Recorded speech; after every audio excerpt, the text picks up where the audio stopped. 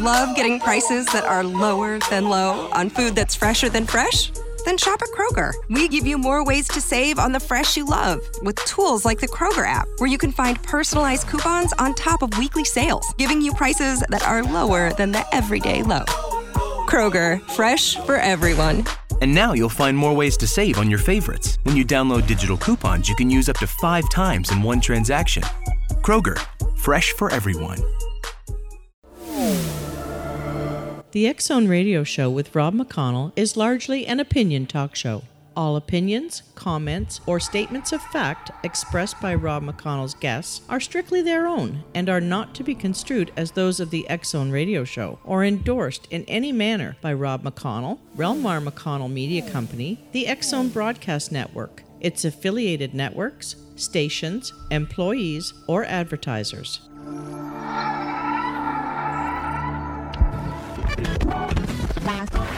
All Hit Radio.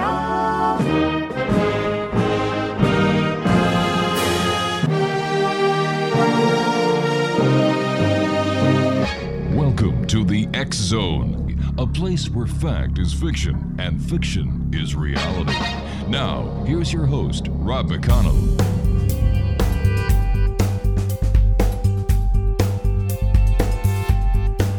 Welcome back, everyone. This is the X Zone. I am Rob McConnell, coming to you from our broadcast center in Hamilton, Ontario, Canada. If you'd like to send an email, xzone@xzoneradiotv.com, on all social media sites, Xzone Radio TV, and our radio website, xzoneradiotv.com, and the network website, xzbn.net. My guest this hour is Dr. Michael SALLA. He is a pioneer in the development of exopolitics. He is the author of several books that include Kennedy's Last Stand, which came out in 2013, Galactic Diplomacy, also in 2013. Dr. SALLA was an assistant professor, research and residence in the School of International Service, American University from 1996 to 2004. He has a PhD in government from the University of Queensland, Australia. He is also the founder of Exopolitics Institute, a nonprofit organization that analyzes the political implications of the extraterrestrial presence. Most recently, he is the author of Insiders Reveal Secret Space Program and Extraterrestrial Alliances, due for release in it was released, I should say, mid-September 2015. First of all, Dr. SALLA, welcome back to the X Zone, sir. Great having you with us, and I'm glad one of us is in the sun, and you're in Hawaii. Aloha. Aloha, Rob. Yes, it's a beautiful sunny day here, and right now I'm taking refuge in the shade. I'd like to tell you that my heart is broken for you, sir, but that would be lying, and I just wish I was there with you. You've been in this business a long time. I guess I just want to ask you one question, sir. Are we closer to ET disclosure? Are we getting closer? I think we're definitely closer to the truth emerging about what has been going on with the UFO phenomenon. And it might not be what people expected. Certainly not what I expected, that this was merely a cover of a UFO, of an extraterrestrial presence, but that it actually involves secret projects involving anti-gravity craft, space temporal drives, and space battle groups that have been developed in classified laboratories and facilities. So what we consider to be science fiction may actually be reality. Well, this is something that I'm finding more as I continue to do this research, that a lot of the top sci-fi shows that many of us have watched at some point, that these were in many cases actually forms of soft disclosure where the truth was hidden in plain sight, so people would at an unconscious level kind of be prepared for the truth, but at a conscious level, or at least as far as any official statements are concerned, everything was denied. It was all something subject to conjecture. But yet when you look at all the sci-fi shows and the movies, really there's so much of the truth that's hidden in plain sight that it's really incredible. So are we seeing with the advances in handheld technology more of what we can consider as subliminal programming Well, the handheld technology is just one aspect of this kind of information revolution that we are witnessing. Where now, we've had so much information that has made its way into the public arena through the internet.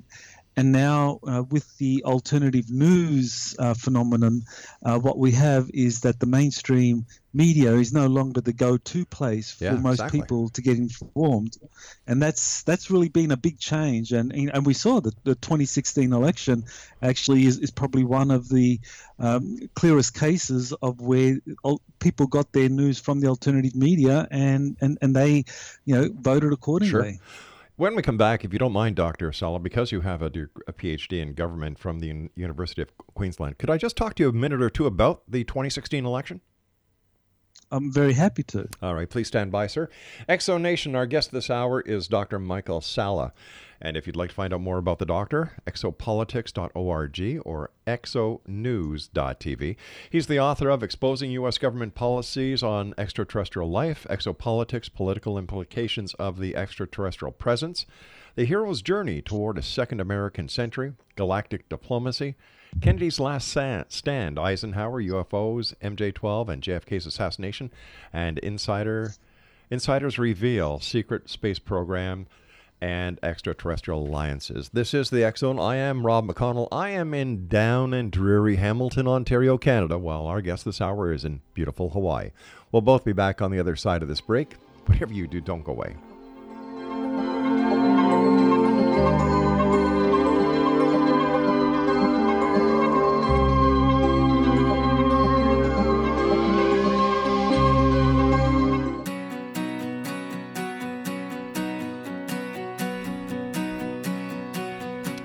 Exonation, Dr. Michael SALLA is our special guest.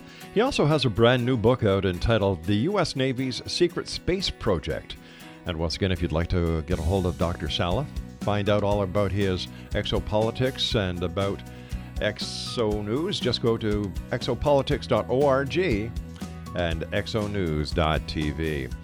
Welcome back, Dr. SALLA. Before we went to the break, we just touched very lightly on the 2016 election. Some people call it a fiasco. Some people call it a wow factor. I'm still scratching my head trying to figure out what happened myself. You have a PhD in government from the University of Queensland. What is your opinion of what happened in the great debacle between President Donald Trump and Secretary Hillary Clinton? Well, it was a unique election insofar as many people got their views about which of the candidates that they felt was the most trustworthy or could make the biggest contribution to their own lives and policy preferences, not from the major media, but from the alternative media. And that was really something that was a big surprise, because the major media were, their narrative and the opinion polls that they cited clearly showed that Hillary Clinton was going to be winning this quite easily, but in the end it was because so many people were getting their perspectives from the alternative media, from Breitbart News or from Infowars.com, that kind of shade of the political spectrum, that in the end it made a major difference, because people really went out and voted in droves for one particular candidate, even though the major media was saying that the election was pretty much wrapped up in favor of the Clinton. Exactly. And how could, in your opinion, sir, based on your PhD in government, how could the media have gotten the polls so wrong? Well, I think it showed that the polls really are driven by particular agendas, that and this was something that again and again was revealed in the election process itself by the alternative media. People were pointing out how many of the polls were slanted in a way to make Hillary's campaign look like it was destined to win, just in terms of clever use of sampling and projecting certain ways in which people would vote. I mean, they used a number of techniques to kind of like skew the polls in a way that made it look like one candidate was going to win and the other lost. But in the end of the day, people went with what the alternative news was telling them, and that was that, Trump was this kind of groundswell of opinion, or he was leading this movement against the political mainstream, both Republican and Democrat, and enough people went for that narrative that he got elected. I thank you very much for your insight, sir. Now let's talk about your mainstay, exopolitics and exo news. Who is William Tompkins, and what are Tompkins' claims when it comes to regarding the Navy's espionage program monitoring advanced Nazi aerospace programs during World War II? And why is it important? Well, it's actually a really fundamental development here in terms of how we understand the whole UFO phenomenon, because previously most people associate the UFO phenomenon with the Roswell crash, and even though there have been kind of earlier incidents, that seems to be the kind of like the modern day jumping off point to understand the whole phenomenon. But what William Tompkins does is he kind of redefines or introduces us to this Navy program that existed from the very beginning of the U.S. involvement in the Second World War, which was focused quite clearly on what Nazi Germany was doing in terms of developing aerospace technologies that had some kind of anti-gravity or space-time component to it, and that the Navy's spies that were embedded throughout occupied Europe were bringing about incredible intelligence data about how successful the Nazis were in developing up to 30 different prototype flying saucer craft, and that this was something that Tompkins was then, his job was to take this information to classified facilities, think tanks, university departments, wherever anyone could make sense of it. That was Tompkins' job, to kind of like brief people about what these Navy spies were bringing back. In your opinion, Dr. SALLA, what happened in 1947 at Roswell, New Mexico, when there was an alleged UFO crash? Well, that's something that I feel has been kind of very clearly answered in terms of some of the main researchers in the field, in particular Don Schmidt and Thomas Carey. Their book Witness to Roswell, I think, did a superb job in just kind of outlining the extensive number of whistleblowers that were able to give us a good idea into what happened at Roswell, that it did involve these extraterrestrial craft, and that it was something that involved multiple levels of a cover-up that was led by the U.S. Air Force. But the fact that both Carey and Schmidt were involved in the alien mummy in Mexico, doesn't that kind of put a little bit of a gray cloud over the research that they claim to have done in the Roswell case? Yeah, I think what it does is it just kind of highlights the difficulty that all researchers have in the field, because we have to deal with disinformation. We have to deal with the possibility that people are going to try to kind of pull a fast one over us, and if we let our guard down, and I think in that case, they probably let their guard down, and they kind of made some assumptions there that in the end kind of was very embarrassing. But when you look at their book, it really does. I mean, like for example, the affidavit they provided from William Holt, the public information officer from the Roswell Army Airfield. I mean, this was quite clearly evidence that the cover-up of the UFO crash at Roswell was something that was being orchestrated by senior Air Force officials. My only problem, well, one of the problems that I point to when I talk about the Roswell case is what happened when Jesse Marcel left the base, went to Brazel's farm, picked up some of the crash debris, and instead of maintaining the chain of custody and evidence by bringing it directly back to the base, he goes to his house and wakes up his wife and his child and lets them play with the evidence. Now, being an ex-cop myself, I know as soon as that happens, that evidence is tainted and can't be used.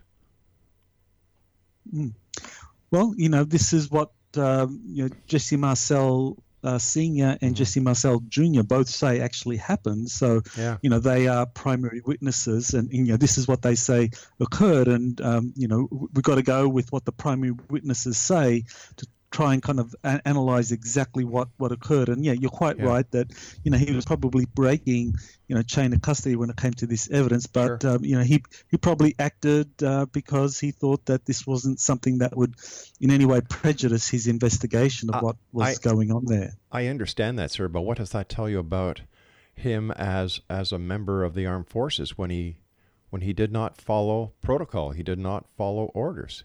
He went his own way. Doesn't that seem strange? Well, I guess it tells us a little bit about his personality, that this was something that was so shocking to him that he wanted to share it with his family, that this was incredible, that this was not just an ordinary crash involving some classified aircraft, that this was, in his view, clearly a case of some kind of extraterrestrial phenomenon, and he felt that this was something his family, he wanted to just kind of share that. And I guess it's a very human response, but I agree with what you're saying, that it's certainly outside of what a professional officer would have been expected to do. Yeah, I don't think my wife would have appreciated me bringing a criminal home that I had just arrested, or in the middle of transporting from one station to another, and say, look, honey, look what I brought home, a criminal. But it wasn't a UFO or an anticipated UFO. Do you think that the UFO sighting that Arnold Kenneth had just prior to the crash may have had something to do with the heightened suspicion that this was a UFO? Well, this was the Kenneth Arnold case, that I think was probably a case that may have involved some kind of classified technology program that was occurring at the time.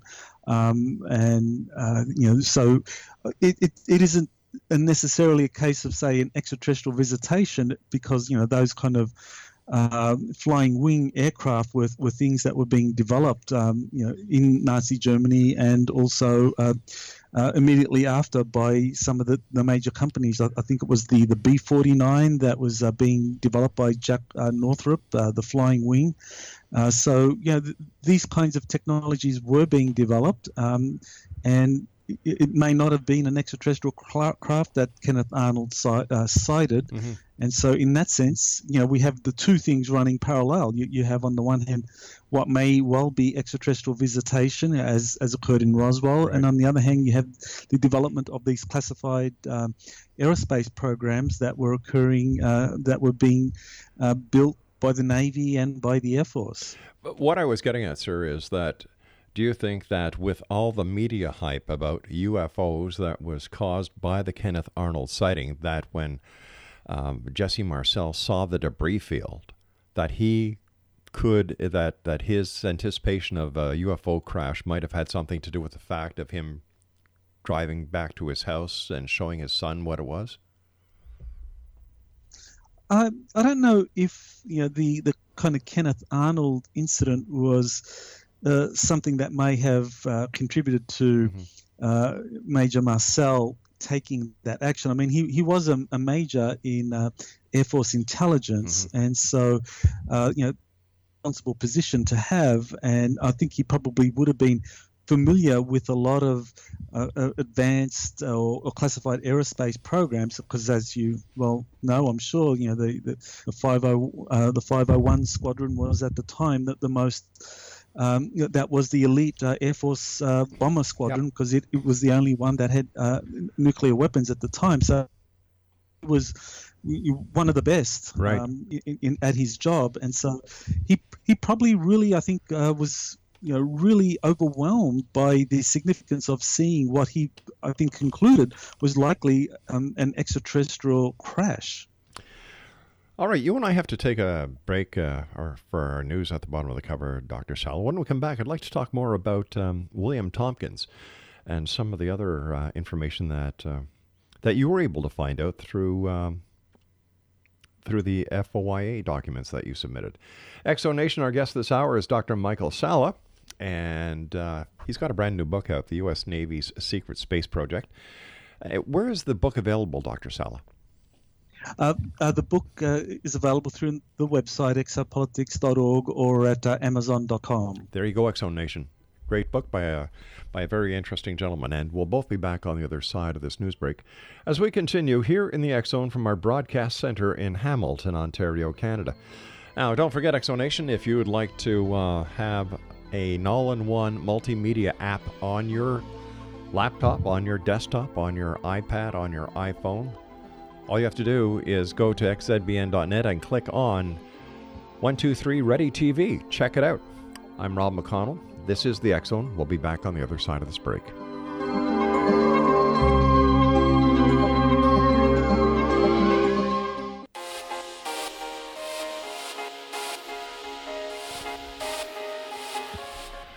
My bad, Exonation. It's Monday. I have to apologize to our guest. I have to apologize to you, the Exonation. Dr. SALLA's new book is entitled The U.S. Navy's Secret Space Program. Am I right, Doctor? That's correct, yes. I apologize for calling it a project. So once again, Exonation, it's the U.S. Navy's Secret Space Program by Dr. Michael SALLA. It's available at exopolitics.org and on amazon.com. Okay, apparently you had filed FOIA documents to get some of Tompkins' claims. Can you explain the process by which the documents were obtained, Doctor? Sure. Well, Bill Tompkins' claims were centered around him being involved in this espionage program that was being led by a rear admiral who was in charge of a department at the Naval Air Station in San Diego. And it took us a while to track down whether or not this admiral actually existed. But once able to verify that such an admiral did exist and did run the assembly and repair department at the Naval Air Station, which is where Tompkins says the espionage program was held. Then FOIA requests were filed, and eventually I got 1,500 pages of documents that basically substantiated some of Tompkins' key claims in terms of this admiral leading this espionage program out of the Naval Air Station. And some of the documents really are quite critical in terms of being hard evidence that Tompkins was involved in some covert program with this admiral.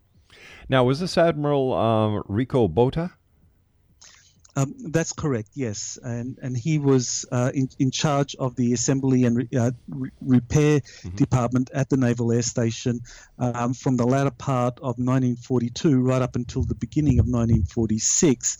And his position there was that he was the officer in charge of overhauling and repairing and modernizing the Navy's top fighters and bombers that were being used in the war. That was his day job, and at night, according to Bill Tompkins, Botta led this covert espionage program where there were 29 Navy spies embedded in occupied Europe who were reporting back on what the Nazis were doing in terms of their aerospace programs, and that Botta then set up the process by which Tompkins would then put together briefing packets distilled from the debriefings of these Navy spies, and the briefing packets would then be flown to various think tanks and aircraft facilities and university departments, anywhere where there were scientists or engineers that could make sense of what the Nazis were doing, because the Navy were trying to work out whether or not these kinds of technologies that the Nazis were developing and that they had put together various prototypes of these kinds of advanced aerospace craft, whether any of those could affect the outcome of the war. So it was a very serious project, quite clearly. And Tompkins said that this was something that he was involved in throughout the Second World War. I was wondering if you could tell us about the FOIA document that established a connection between Botta and the Los Angeles air raid incident. Right. Well, that's a key document because the Los Angeles air raid incident occurred during the night of February 24th and 25th of 1942. And there were a number of reports at the time that as many as 2 craft were retrieved from that incident. There are leaked documents, majestic documents that refer to 2 craft being retrieved, and that one of these craft was then taken to the Army Air Force's premier research facility, which was at the time and continues to be the top foreign technology research division for the Air Force, which is Wright Field, or now as it's called, Wright-Patterson Air Force Base, and that one of the documents that emerged through the FOIA Act was a document showing that on the very day that this craft was allegedly recovered after the incident at Los Angeles and sent and orders were given for it to be sent to Wright Field, that on that very same day, Botha, who was at that time in charge of the power plant division for the Navy's Bureau of Aeronautics in Washington, D.C., he receives orders to fly to Wright Field and to be there in early March. Presumably this is when whatever it was that was discovered from the LA raid would be taken to Wright Field. So this was an important document, I think, linking Botha to that incident. What do you think happened to the craft and the 2 craft and their occupants?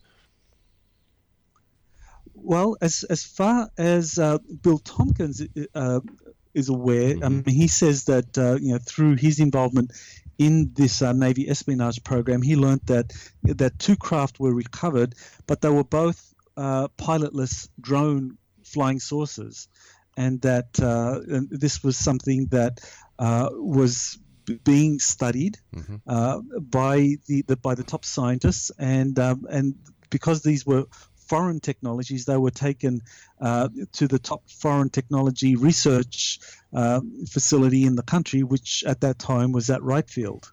So let me ask you this. Why do you then believe the Los Angeles events involved the recovery of 2 alien flying craft, but there were no bodies? They were drones? That's right, yes. Okay, gotcha. This is something that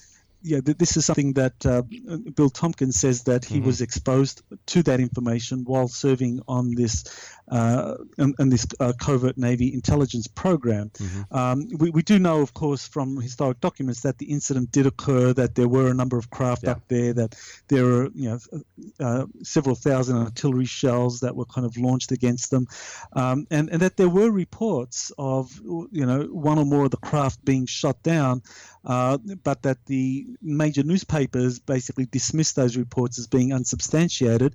But later on, in the 1990s, when you had the leaks of the Majestic documents, several of these documents actually referred to 2 craft being retrieved from the Los Angeles incident. Now, of course, the Majestic documents themselves are something that are very controversial, but still, we have multiple sources actually referring to something being retrieved, and so when you add all these up together, and then you have Admiral Botha being given those orders to travel to Wright Field on the day of the Los Angeles air raid incident, you put all those things together, the conclusion is that something was discovered, something was retrieved and taken to be studied at the place which at the time and today continues to be the premier research facility for the Army Air Force of foreign technologies.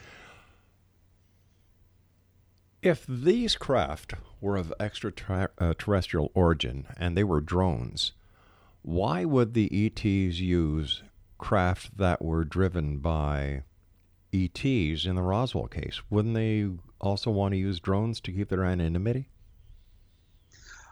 Well, I think that the Roswell case may well have involved a different group of extraterrestrials. That whatever happened at the Los Angeles air raid incident, that this was something that I believe, and this is what I argue in the new book, that this was actually kind of like a gift, like a way in which this group of extraterrestrials could help the US better understand exactly what was happening in Nazi Germany, that Nazi Germany was doing its own advanced kind of flying saucer projects, and this is something Bill Tompkins says the Navy discovered, that the Nazis were actually being actively helped by a group of extraterrestrials, and that's quite phenomenal for a lot of people to think that is it possible that Nazi Germany was being helped during the war by one group of extraterrestrials,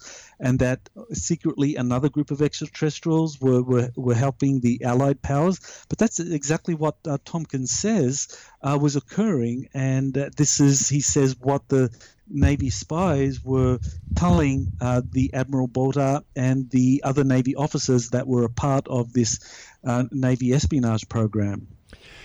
Every alien contactee that I've ever had on the show, or people who are, I'm putting this in air quotations, experts into the UFO phenomenon, tell me that the ETs have a pact that they will not interfere with the development of any country on Earth. So why would one ET group help the Russians while another ET group, help the Germans, and another ET group help the Americans if there's this non-interference clause? Well, I think that non-interference clause probably does exist, and that those that are kind of more ethical in terms of how they interact with developing worlds like ours, right? And we have to kind of think of our planet as a developing world. If there are extraterrestrials visiting from other star systems, that they do have highly developed codes, but that that doesn't mean that all extraterrestrial groups are going to follow the law, just as we know, in international politics. I mean, you have many nations that while they follow kind of norms of international law, there are always going to be some nations that are going to invade neighbors or intrude in the affairs of others, despite what international law tells them. And probably the United States is probably one of the biggest violators of national sovereignty around the world. Sir, I agree with you 100%.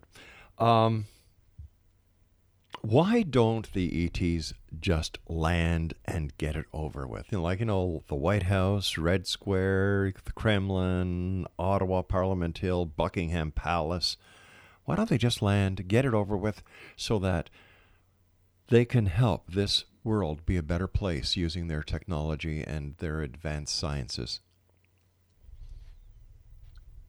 I think that the extraterrestrials, no matter what perspective or what kind of ethical behavior they conduct themselves with, I think ultimately they're going to kind of like say, well, who do we form agreements with? And the agreements are not going to be with the private citizens. They're going to be with elected representatives, or with the military intelligence communities of the major nations around the world. And if the intelligence, the national security system decrees that this is information that's not going to be shared with the general public or the mass media or even elected officials, then I think the extraterrestrials' hands are pretty much tied. If they have agreements, and I think that there's a good case to be made that agreements have been reached, with different major nations ever since the Second World War, and that these agreements, part of the agreement on the side of the major nations that were a party to these agreements was that the extraterrestrials would remain silent. Got about 40 seconds before I take my break, sir. But wouldn't MJ-12 prove the existence of that agreement? Well, in MJ-12, I believe, as the documents suggest, was something that was convened by President Truman, and then gradually increased its power during the Eisenhower administration, and that the people, that were making these policy decisions were increasingly from the MJ12 committee, and that power... All right, Doctor, I hate to do this to you, my friend, but we've got to take our break. Please stand by. X Zone Nation, Dr. Michael SALLA is with us. When we come back, I'll tell you how to get all the information you need from the fine doctor. We'll be back on the other side of this break. Don't go away.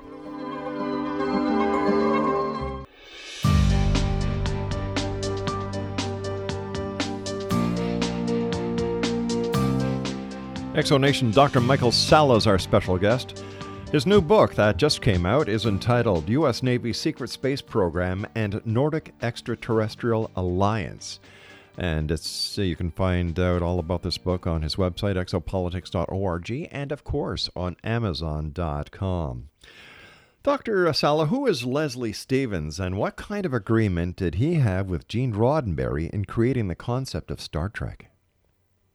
Well, Leslie Stevens was the producer of the Outer Limits science fiction series, and Gene Roddenberry actually attended some of the sessions of the Outer Limits and got a lot of his ideas for his next show from Leslie Stevens. Yeah. Now, what makes Leslie Stevens quite unique is that he was the son of Admiral Leslie Stevens, who was one of the direct Navy officials involved in this space program that the Navy had set up as a consequence of the espionage program that had been conducted during the Second World War.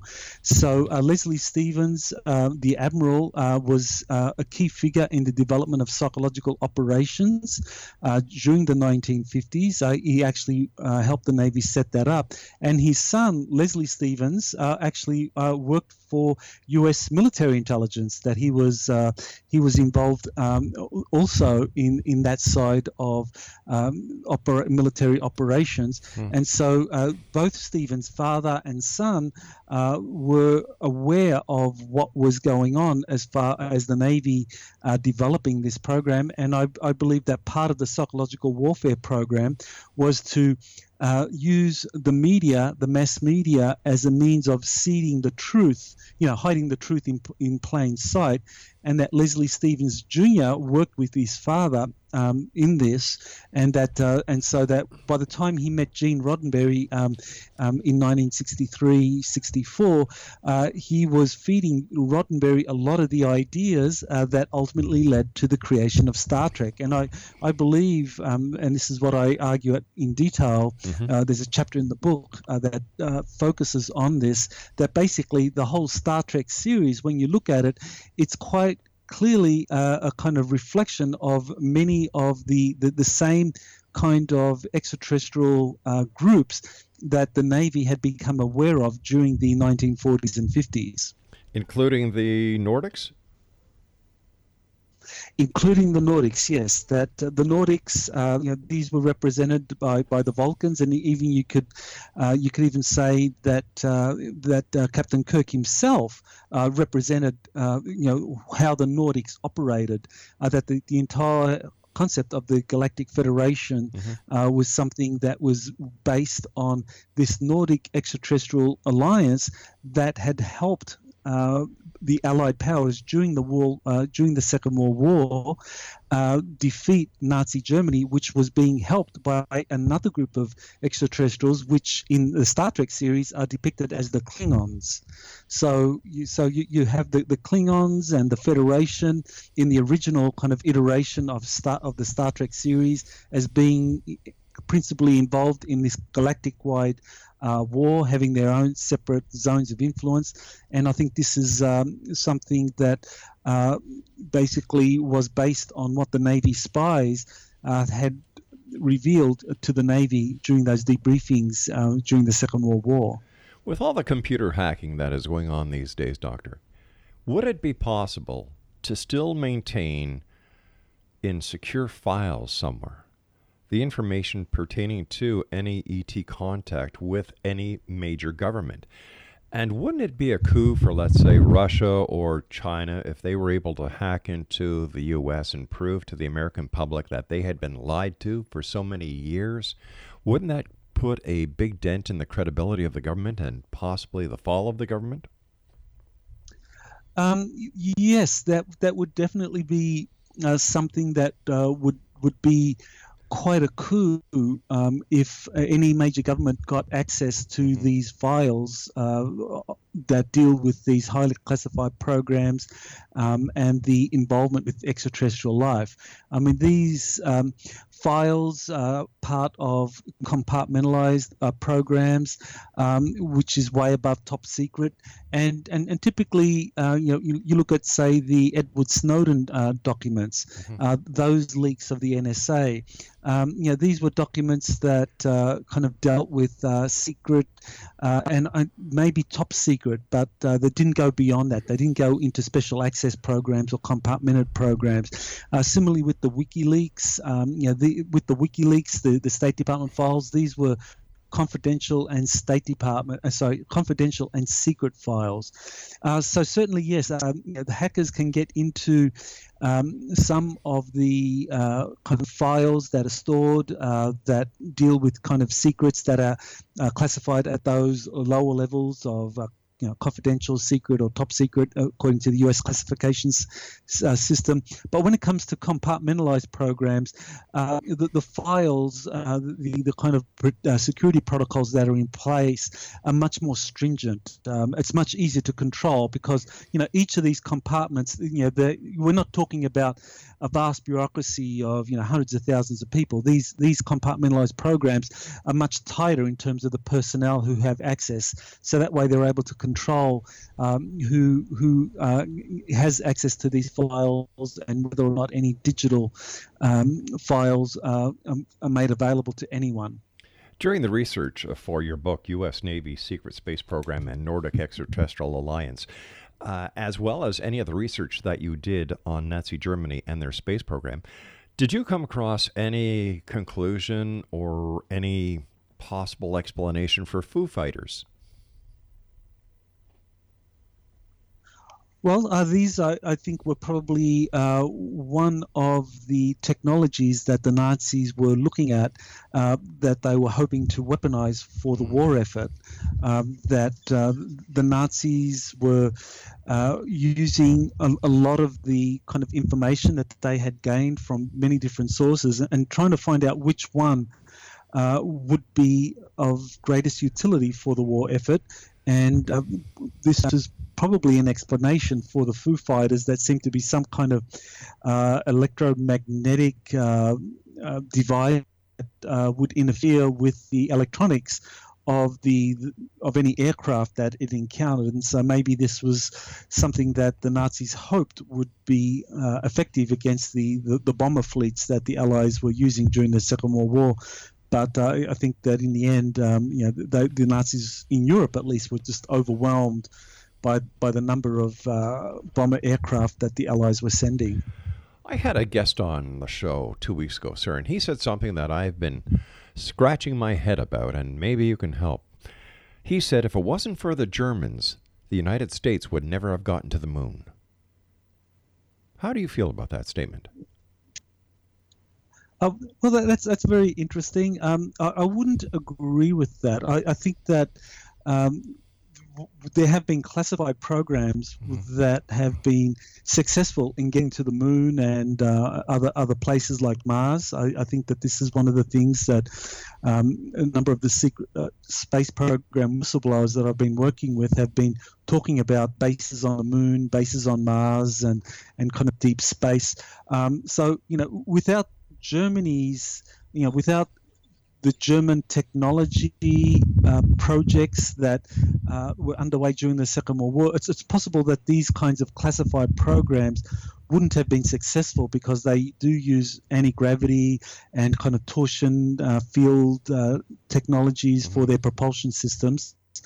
But as far as rocket propulsion is concerned, I think that yes, that those principles were well understood, and that they would have gotten to the moon eventually, because despite obviously the Germans were the first to develop rocket-propelled technologies, Sure. the V1, V2 Yep. rockets and so forth. But the US were also doing the same thing. I mean, the US wasn't that far behind when it came to rocket technologies. Just the Nazis were a little bit ahead, but eventually the US would have caught up. So maybe the moon landing wouldn't have happened in '69. The NASA moon landing, maybe it would have been a decade later. But I think it would have eventually happened. I've got less than 2 minutes, and this is my final question for you, sir. And once again, I thank you for coming on. I look forward to the next time you're on with us so I can talk to you about what's really happening in Antarctica. But why do you believe President Trump issued a top-secret memorandum to lift the secrecy order on over 1,000 patent applications dealing with health, anti-aging, and free energy? Well, this is something that I got a briefing from one of the that I've been working with.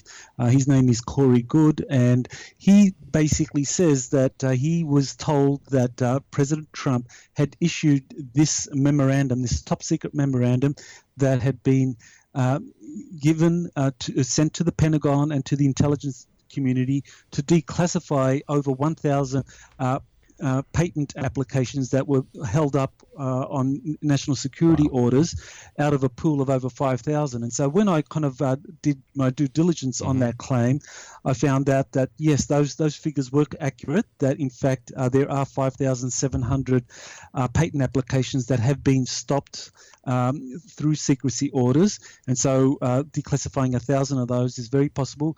But that what intrigued me was a statement that Trump made in his inauguration speech, where he he said, quote, "We stand at the birth of a new millennium, ready to unlock the mysteries of space, to free the earth from the miseries of disease, and to harness the energies, industries, and technologies of tomorrow," end quote. And so that particular sentence in his inauguration speech, to me, was corroboration that such a secret memorandum was being planned by Trump during his inauguration, and that shortly afterwards he did issue it. Dr. Michael SALLA, thank you so much, sir, for joining us tonight. Continued success, and Exonation. If you'd like to get a copy of the U.S. Navy's secret space program, visit Dr. SALLA's sites, exopolitics.org, exonews.tv, and his book is available on amazon.com. We'll be back after the news at 6.5 minutes past. Don't go away.